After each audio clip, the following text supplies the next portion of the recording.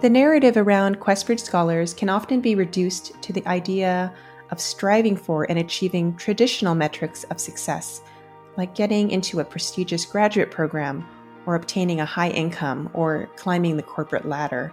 But in reality, figuring out your career path and your own version of success is often deeply influenced by your personal passions, family obligations, or by a strong desire to give back to your community.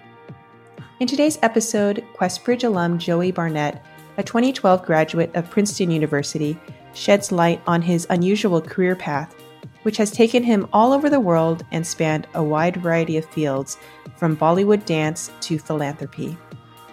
Despite this road less traveled, Joey has also made a point of keeping in close contact with his family and the community he grew up in. In our final episode of this season, Joey speaks with our host Saxon Bryant on finding your way through various career pivots, all while staying connected to your roots. I'm Grace Sun, and this is The Quest Continues.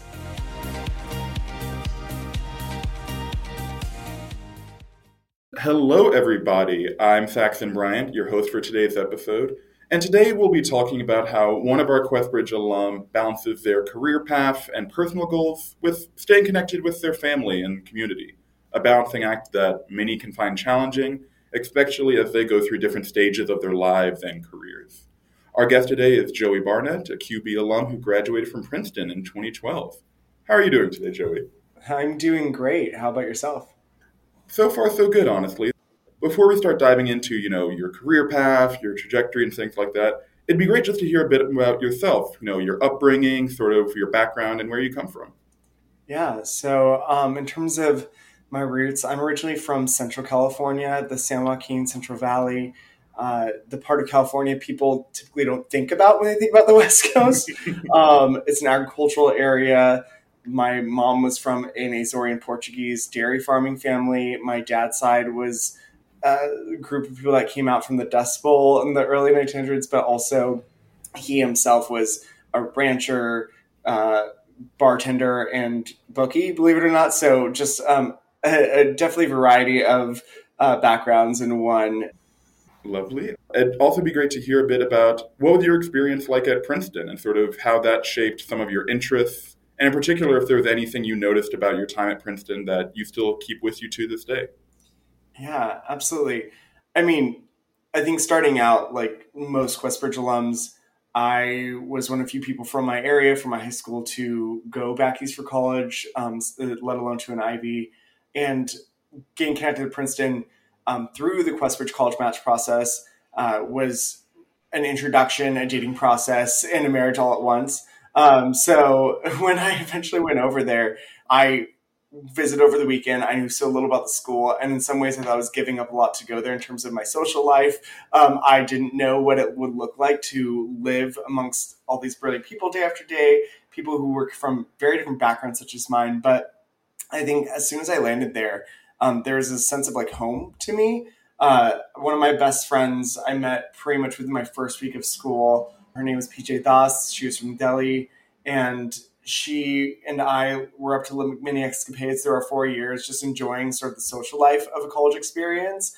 And I actually say that was one of the primary things I took with me, is that I came from this hometown where community and family and being connected in this pseudo small town was really important. And I think going to Princeton, where I was surrounded by all these resources, all these opportunities to explore, was amazing, and feeling resourced and secure in that was really special. But I think being able to do that against the backdrop of feeling connected and in community was one of the most critical parts of it for me.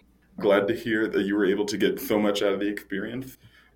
After you graduated, sort of, it'd be great to hear a bit about where you went for that in terms of your career and maybe some of the different places you've gone to after leaving Princeton. Yeah. This definitely connects with my time at Princeton as well.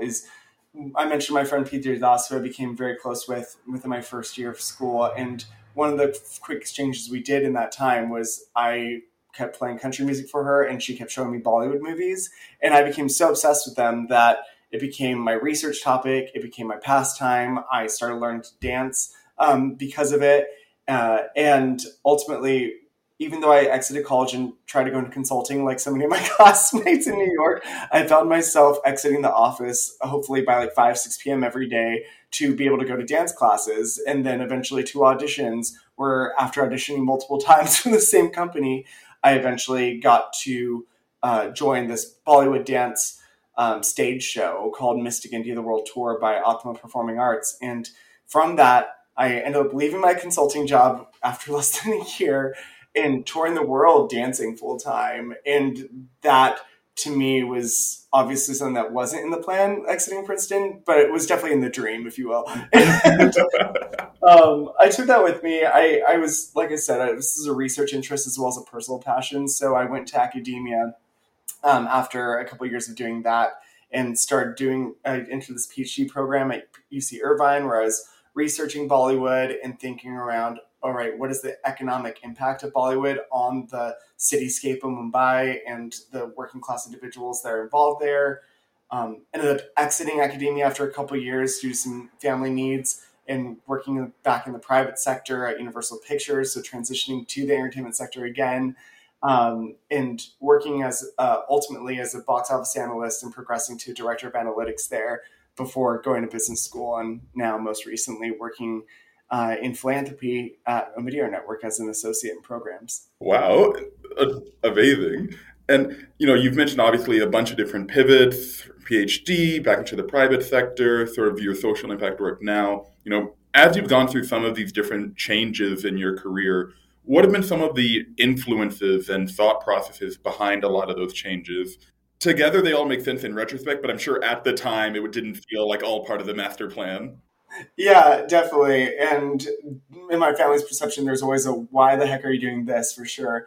And I'd say at the beginning, especially exiting Princeton, it was a lot of having to explore on foot myself, because a lot of that exploration that I didn't get to do coming from the hometown I was from, growing up, sort of was displaced onto a later part of my life. So trying out consulting for a second, which was an industry I hadn't even thought about or known about before college, or even really before my senior year of college. And then getting to actually explore Bollywood and go to India more often and travel more often. That was something I didn't get to really understand before. We weren't very global community, if you will, in Central California. So on the first part of that, it was very much like responding to that delayed need to explore and to touch things for myself. On the second half of it, it was definitely being more responsive to my hometown family community needs. Within my first year of my PhD program, we started getting hit by, and my family started getting hit by this wave of tragedies. First, my little brother passed away within a few years of starting my PhD program. In a car accident. And then within a year and a half after that, my own father fell ill after a massive stroke and started suffering from vascular dementia. And through all of these things, it was important for me to be able to go home and to help take care of things, whether it was unfortunately planning a funeral or making sure that everything was quote unquote okay in that moment. And especially near the end of my father's life, planning for his estate, planning what there was of it, and making sure that he was in a hospital when he needed to be, had the medical services he needed. And it was a lot of caretaking in that. And while I was in my PhD program, I was trying to go back and forth to India to do my research, and that just didn't feel commensurable with the life I had to leave at home. That plus the financial needs of what I thought I might need to contribute to make sure my father had a sustainable end-of-life experience. Ultimately, I didn't need to financially support him because he ended up passing sooner than I had hoped. But I think just having that stability of the private sector job became incredibly important for me to manage my anxieties about the needs that were being asked of me at home. Or not even asked of me, but I expected of myself in providing back home. So those were definitely being responsive to that. And then later on, I would say like going to business school, that was, again, for me, it was back to explore a lot of luxury because I had advanced pretty well at Universal Pictures. I was a director and making good enough money where I was like, all right, I can probably take 2 years out and advance my career another way. And so going to Stanford Graduate School of Business, I was able to take a time out. And while I was there, I think that last pivot that I've most recently made into philanthropy has been a way of me responding to my community needs in a more voluntary way. I went in the early pandemic days, and during that time, I witnessed a lot of needs in my own home community, particularly with students who were either from low-income backgrounds or set out on the outskirts of town in the county who didn't have access to internet. And I literally saw good friends of mine who are now teachers, educators, dropping off paper packets to the students because they couldn't log on for classes or anything like that. So there was this need I saw around infrastructure, around what do we provide for basic needs for students in these areas that are under-resourced. And I thought about, like, what am I doing about this? And how do and maybe this is how I stay connected to something in my career, because by then the luster of entertainment and all the cool things my classmates were doing just didn't feel as exciting to me as maybe feeling connected to the stories and the needs of people who I could sort of more or less relate to, even though I was fortunate enough to be in a household that did have internet eventually, etc. So, yeah, I think that has been the most recent rationale for my pivots. And I guess, how has that motivation helped you personally? As I'm sure you have probably seen both in your business school classmates and just in general, oftentimes people struggle with burnout. They struggle with that motivation aspect. And to be quite frank, throughout all your different roles, it sounds like you've been very busy and very engaged. How do you sort of take time for yourself and, make sure that you still have the energy that you need to be supporting all these communities, all your work, and all the different things that you're doing? Yeah, I mean, I'll say I think I'm pretty fortunate in terms of, I think I have a good work-life balance. I have a strong community here in San Francisco where I live currently, and I think when I talk about supporting my communities, sometimes like that to me is fulfilling to go back. I run with my cross country team here and there, including the high schoolers. I get to help out once in a blue moon and just show up and cheer for the team. So that to me is incredibly energizing. It keeps me motivated in my hobbies, which are pretty much just running and maybe reading and socializing. And so those things in themselves are kind of drive me. It's not, I wish I could say that I was sacrificing myself on the block to make sure that everyone in my home community is getting exactly what they need. But in some ways it's sort of mutually reinforcing to me. I get energy from those people, from those communities who really inspire me pretty often. Really glad to hear that. And I guess as we maybe turn a bit towards things we might give advice to other QB alum, other Questies, especially maybe undergraduates who are going through college right now, how would you advise them about finding these sorts of communities? Maybe it is they're just direct family, but maybe it's not. Maybe they are starting a new job in a new city, or maybe they are moving across the country, or maybe they just haven't found, again, that support network yet. And would you have any advice for people trying to seek that out or find that network? Yeah. I think on the one hand, the phrase that comes to mind is just keep the lines open. Because I think that there are people who you will connect with early on, you may not think about in a few weeks or a few months' time, but will cycle back into your life and might become a very central part of it. So I think that especially for a lot of Questbridge students and alums who go off to school, they're going to this place where there's an entire new set of people, but keep your lines open with your home community, I think is important, so you can reconnect when you go home. And then when you leave these spaces, you might go back to your home area, you might go somewhere completely different. But keeping those lines open with that community that you started with, even at your new school, I think is a great way of just being open to the possibilities of relationship. And life is long, hopefully, and so there's a lot of ways that your connections and your relationships will shuffle in and out. And I think that idea of keeping the lines open just allows you to be opportunistic about who operates in your circle and who you will connect and deepen a relationship with at any given point in time. That makes sense. And on that point about maybe staying open, I think for a lot of, fellow Questies as well, they want to stay open, they want to stay flexible, but also there is kind of this sort of attachment to stability and security, especially for many people who are maybe the first in their family to have made it to college. There's sort of that internal, I just need to lock down the, most decent, stable job I can so that I can be in a position to support the people around me and support myself. And I guess how, what advice would you give to them where, obviously there's benefits to staying open, to staying flexible, to chasing those rare and exotic opportunities, but often many times QuestBridge alums feel like they can't or feel like they shouldn't. Yeah, I waffle on this one a lot. There were consequences of me choosing like an artist and then an academics life for the first few years out of college, where as some of my classmates, both ones that started out better off and ones that started out from similar spots as me, whereas a lot of them may have gone on for more sort of consistent and more well-paying careers. And I see the effects of that I see it in my finances. I see it in the fact that I don't own my home, and yet to me, like those experiences really matter. And I was still able to show up when I needed to. So I think given that, I think the thing to remember for a lot of students from similar positions, especially QuestBridge students, is on the one hand, like those concerns are so real, and it's important to pay attention to those, because I think a lot of people from maybe wealthier, more privileged backgrounds might say, oh, take the risk, because there is a bigger safety net for people who come from that. And I think to paying attention to your gut that there is a risk is important.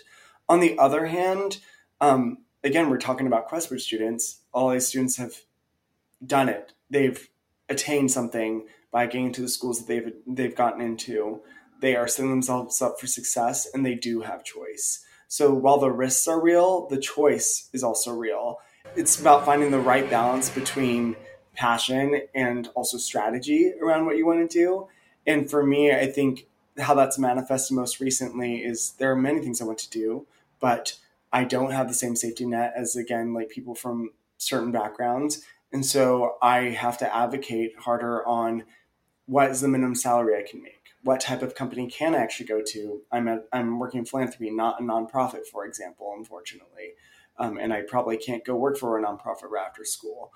And I think that knowing that and knowing what your hard lines are in terms of what can make things feasible if you need to show up and when you need to show up for your hometown communities, for your family, for your friends, knowing those hard lines is incredibly important to feeling free in the choices you do make.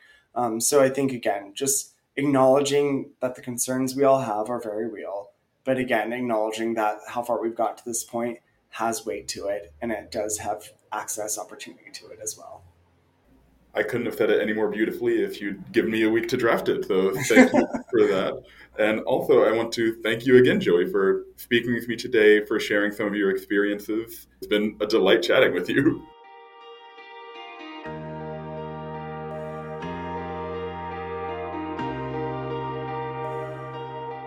The Quest Continues is a production of QuestBridge, a nonprofit organization that connects outstanding students from low-income backgrounds with opportunities at top colleges and universities. I would like to thank Saxon Bryant for conducting this interview and Joey Barnett for sharing his story. If you would like to learn more about QuestBridge, please visit us at questbridge.org. If you are interested in contacting us about this podcast or to reach Joey, please email us at alumni@questbridge.org. Since this is our final episode for Season 3, I would like to extend a special thank you to our team at QuestBridge for helping to produce this podcast, in particular to Ali O'Connor and Janet Martinez. Also, another thank you to our hosts for this season, QuestBridge alumni Saxon Bryant and Jamile Jean Leger, and also to all our alumni guests who shared their experiences and stories with us this season. As always, thanks to you, our listeners, and we hope you join us next time for The Quest Continues.